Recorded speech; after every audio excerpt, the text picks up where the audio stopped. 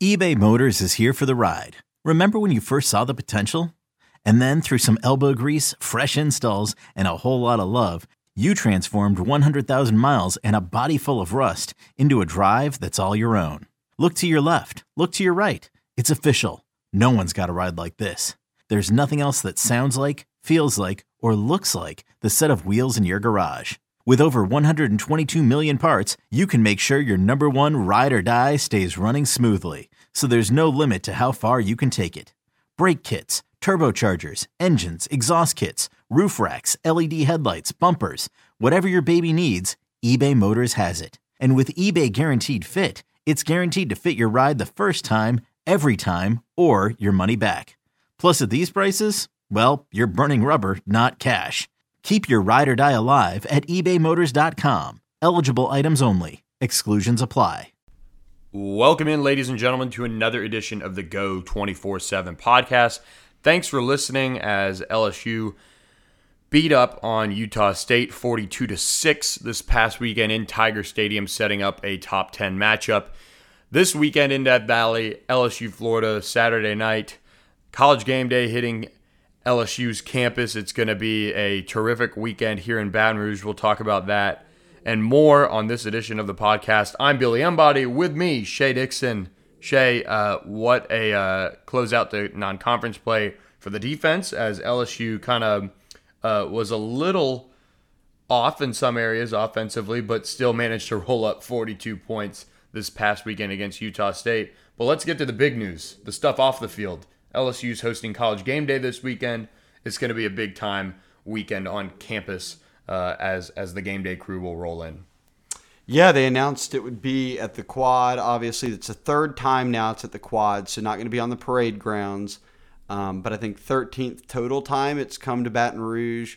Obviously, they've been on game day. I think it was 20-something, 30-something times, whether home or away or neutral site, whatever it would be. But with that game at 7, College game day kicking off at 8 a.m. or whatever time it starts now, I think get to campus early because traffic's going to be crazy. It'll be by far the biggest game of the year. Even if Auburn could be a top 10 team by the time they play them, at the end of the month, I still think this one with game day being there, with it being a night game at 7 p.m., it's going to be rowdy. So it seems people are excited. We can already feel it around town, feel it on the message boards. Folks are pumped up about it. Go 24/7 will be there. We'll have full coverage of it for you guys. And what? A sellout. LSU announced it. Not that that's a shocker, right? But they did announce that all tickets are sold. They did warn, be careful about scalpers. I think StubHub is LSU's official ticket provider. They had put that message out for us to share with, kind of all the fans out there. So if you don't have tickets yet, you're looking to get them. I know that LSU suggests StubHub. It's one place that they trust, but be careful with that. Be careful on game day if you're kind of poking around trying to look for tickets. But regardless, they can inflate the numbers often, but I bet that they will have 100 and something thousand people in the stadium on Saturday night, Billy, and we'll be there. It'll be a big one. Yeah, it's going to be a wild night for everybody complaining about 11 a.m. starts like LSU has had the two previous weeks, with Vanderbilt and Utah State. This is all the makings of one of those absolute classics with ESPN getting the nationally televised game at 7 o'clock for LSU to take on the Gators. And look, we'll preview a lot of that game throughout the week. We're going to have Barton Simmons on the podcast tomorrow on Tuesday if you're listening to this on Monday. So look for that. He's going to kind of dive into the national perspective of this LSU-Florida matchup. But a couple of housekeeping items, I guess. LSU, Mississippi State does play next week in Starkville. And on Monday, today, it was announced that they're going to do the 6-day window. And so they're going to hold off deciding when LSU and State will play in Starkville next weekend. But it'll be either 11, 2:30 on CBS or 5 o'clock. So kind of the whole gamut of options for them to pick from. I think they want to see kind of how things play out this weekend, of course, between all of these teams or among all these teams, and kind of go from there on deciding. And there's a lot to get to from Ed Orgeron, and we'll do that in a little bit. But I mean, Shea, from your perspective, taking in this LSU Utah State game, I thought they did look like a team that I think is coming off a bye, kind of getting back into the swing of things. And that early kick didn't play as well as it did for the offense in Nashville a couple weeks back.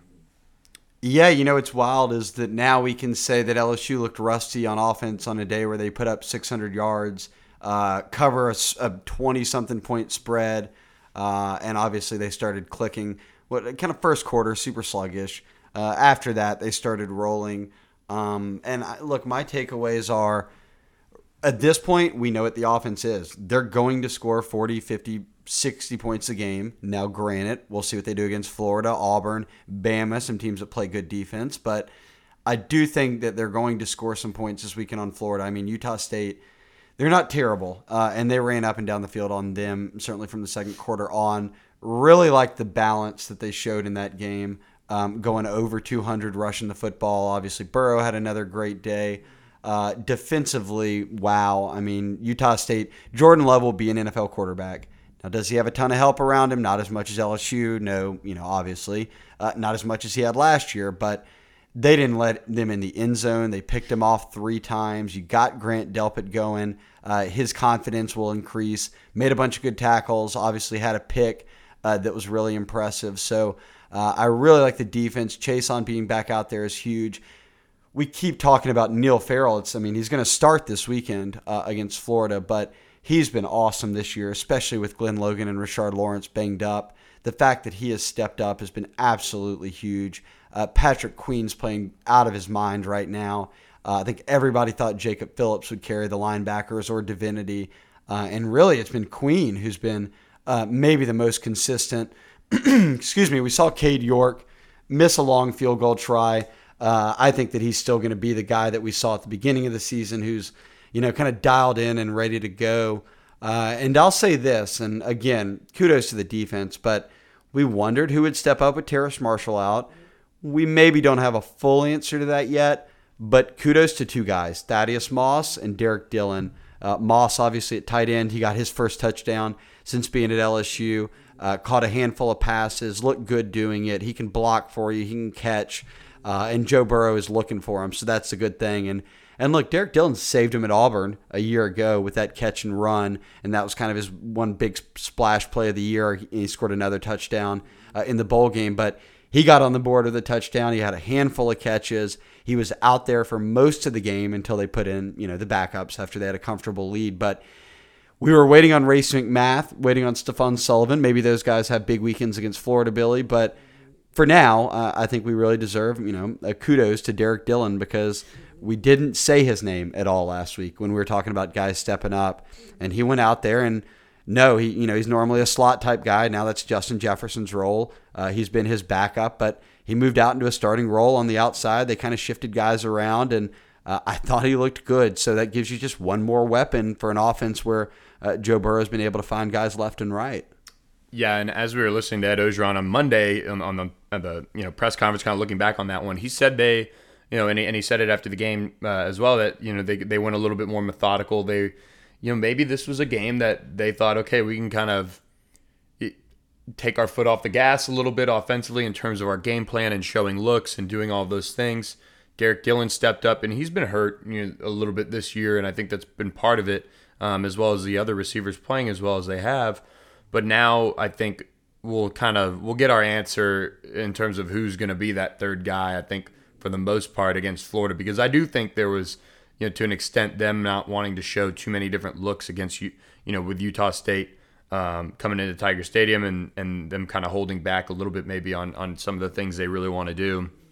This next week against Florida, they managed, obviously, the clock a little bit better for the defense's sake, and that allowed them to really shut down Jordan Love. Another guy that I think we can give some kudos to is Grant Delpit.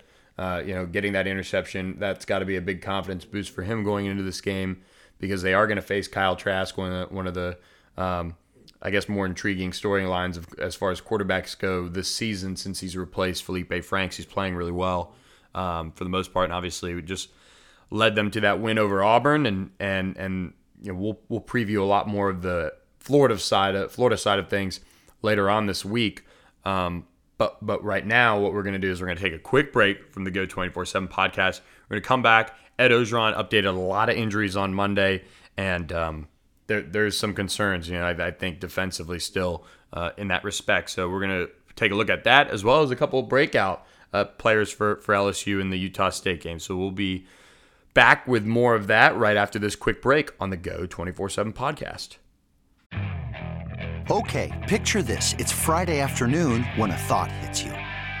I can spend another weekend doing the same old whatever, or I can hop into my all-new Hyundai Santa Fe and hit the road.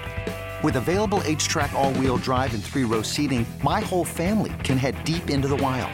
Conquer the weekend in the all-new Hyundai Santa Fe.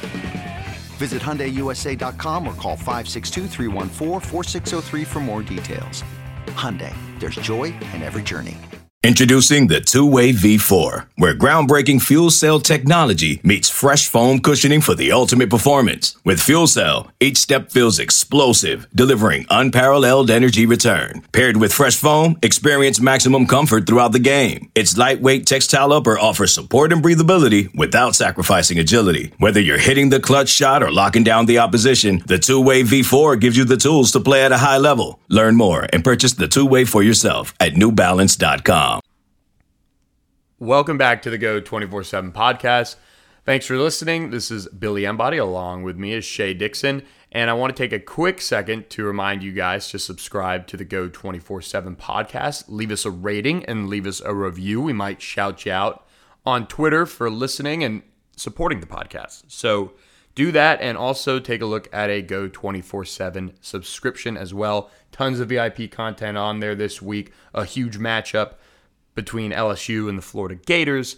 And we've also got the big scoop on 2 official visitors, including a 5-star on the football side of things. LSU basketball also taking advantage of the weekend with a couple of official visitors as well. So be on the lookout for those. Shay, Ed Orgeron shared that Sadiq Charles would be back in the lineup after he did not play due to a coach's decision. We saw Dare Rosenthal play against Utah State a good bit. Badara Traore is out from what Ed Orgeron said. So some injuries mounting on the offensive line.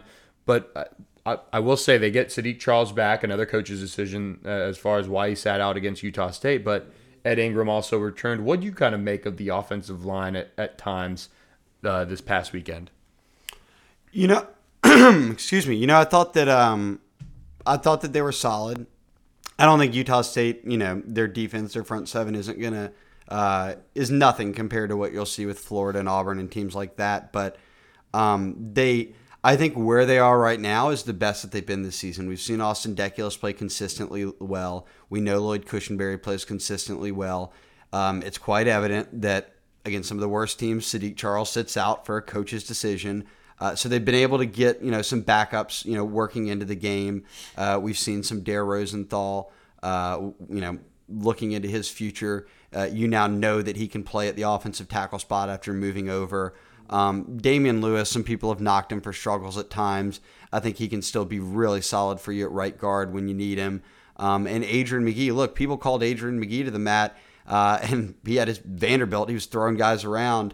I think that he'll be, really locked in now that Ed Ingram is back and obviously battling for a starting spot. And we got to see some Ed Ingram. I mean, he can clearly pick up where he left off. Now, does he pick up exactly where he left off from 2 years ago? Maybe not, but give him some time. It's big that he's even out there. And more than anything, as Orgeron said, if you start Ed Ingram at the left guard spot and you start Damian Lewis at right guard, you're putting Adrian McGee in, whether it's even for a series or two, at one of the guard spots. If you need him at tackle, he can play right tackle. So having the versatility of really 6 guys now, and if you want to count Badara Traore, 7, Chasen Hines obviously is a backup center, but he started at the guard spot before. So I think, Billy, that they've got more depth on the O-line that's talented and proven, certainly than they have all this year and more than last year. So I like where they're at there. My concern, and you can kind of ran it down, obviously, but is the injuries on the defense. It didn't matter against Utah State. They're still trying to get some guys back, but Ed Orgeron said today, not only did he give an update on guys like Glenn Logan who won't play, but I thought a big one that he revealed was that Cordell Flott, who a true freshman out of Saraland in Alabama, who has been a backup corner but been on the field, has been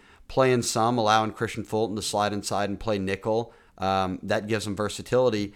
It looks like he won't play. And Billy, I don't know quite what the answer is, but it seems like to me that your corners and nickel is really Kerry Vincent and Stingley and Fulton. And beyond that, what? I mean, you relied on Flott. Now you've got a bunch of other freshmen or who? Yeah, this feels like the end of last year, right? Where they went into that game against UCF in the bowl game with what two healthy corners. I think that was about it. 3 maybe. It's a precarious position, and when you have a Florida group of receivers that's as veteran as they are, it's going to be one of the biggest and most important storylines in this weekend's game, because as we talked about earlier today together with Barton, and you guys will hear more of that tomorrow, that this, I mean, it's a Florida receiving core that can certainly create matchup problems, and while we don't think Florida can really score enough to keep up with LSU's offense, they could certainly take advantage of some of these injuries in the secondary and different issues that we've seen at times. Yeah, and I think that one big thing, and no one's going to be shocked to hear it, but it's going to be tackling. I mean, that's how Florida beat Auburn. They kind of short gamed them, easy passes for Trask to make and let the receivers do the damage, and they did. And you can't.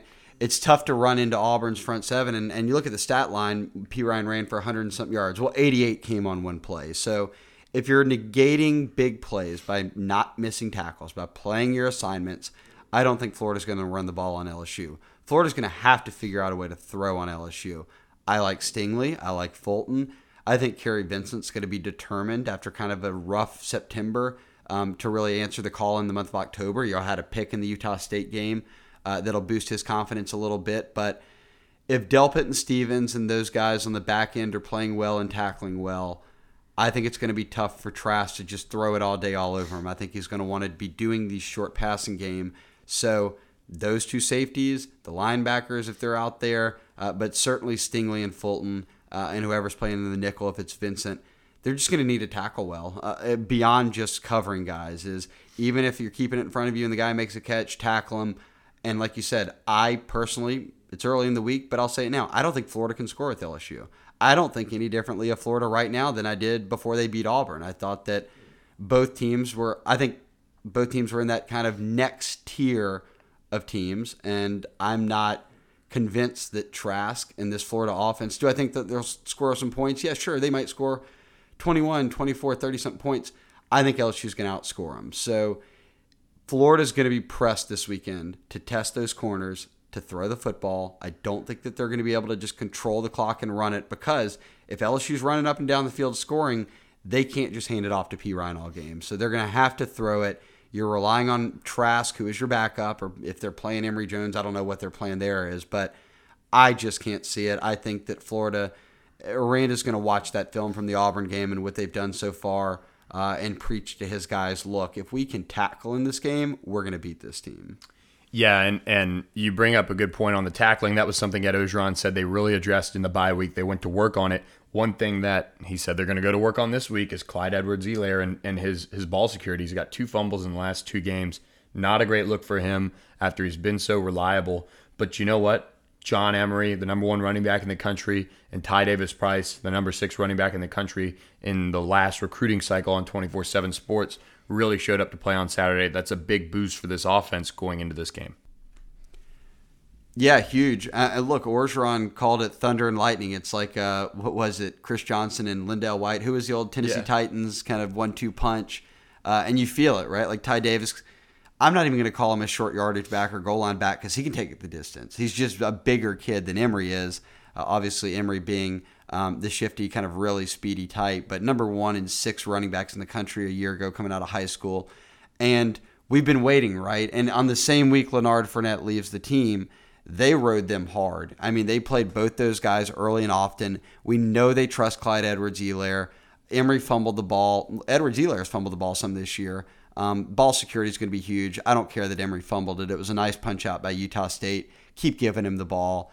Get these freshmen involved. Clyde has said it a million times. The more these guys get in-game reps, the better that they're going to be. So there's no kind of animosity in the running back room. Clyde knows how talented those guys are. I think we see all 3 of them play this weekend versus Florida. And look, shout out. Ed Orgeron said it too. Fourth quarter, they tried to run the clock out, get out. They put Chris Curry in there, and he was running as hard as anybody. So he's trying to make his mark. I think all 4 running backs you've got on roster right now can get the job done for you. Obviously, Clyde's your number 1 guy, but having Clyde be the guy you can rely on to block and things like that allows you to then play those other guys and not have to worry about them doing everything. Let them do what they do well. I think we saw that against Utah State.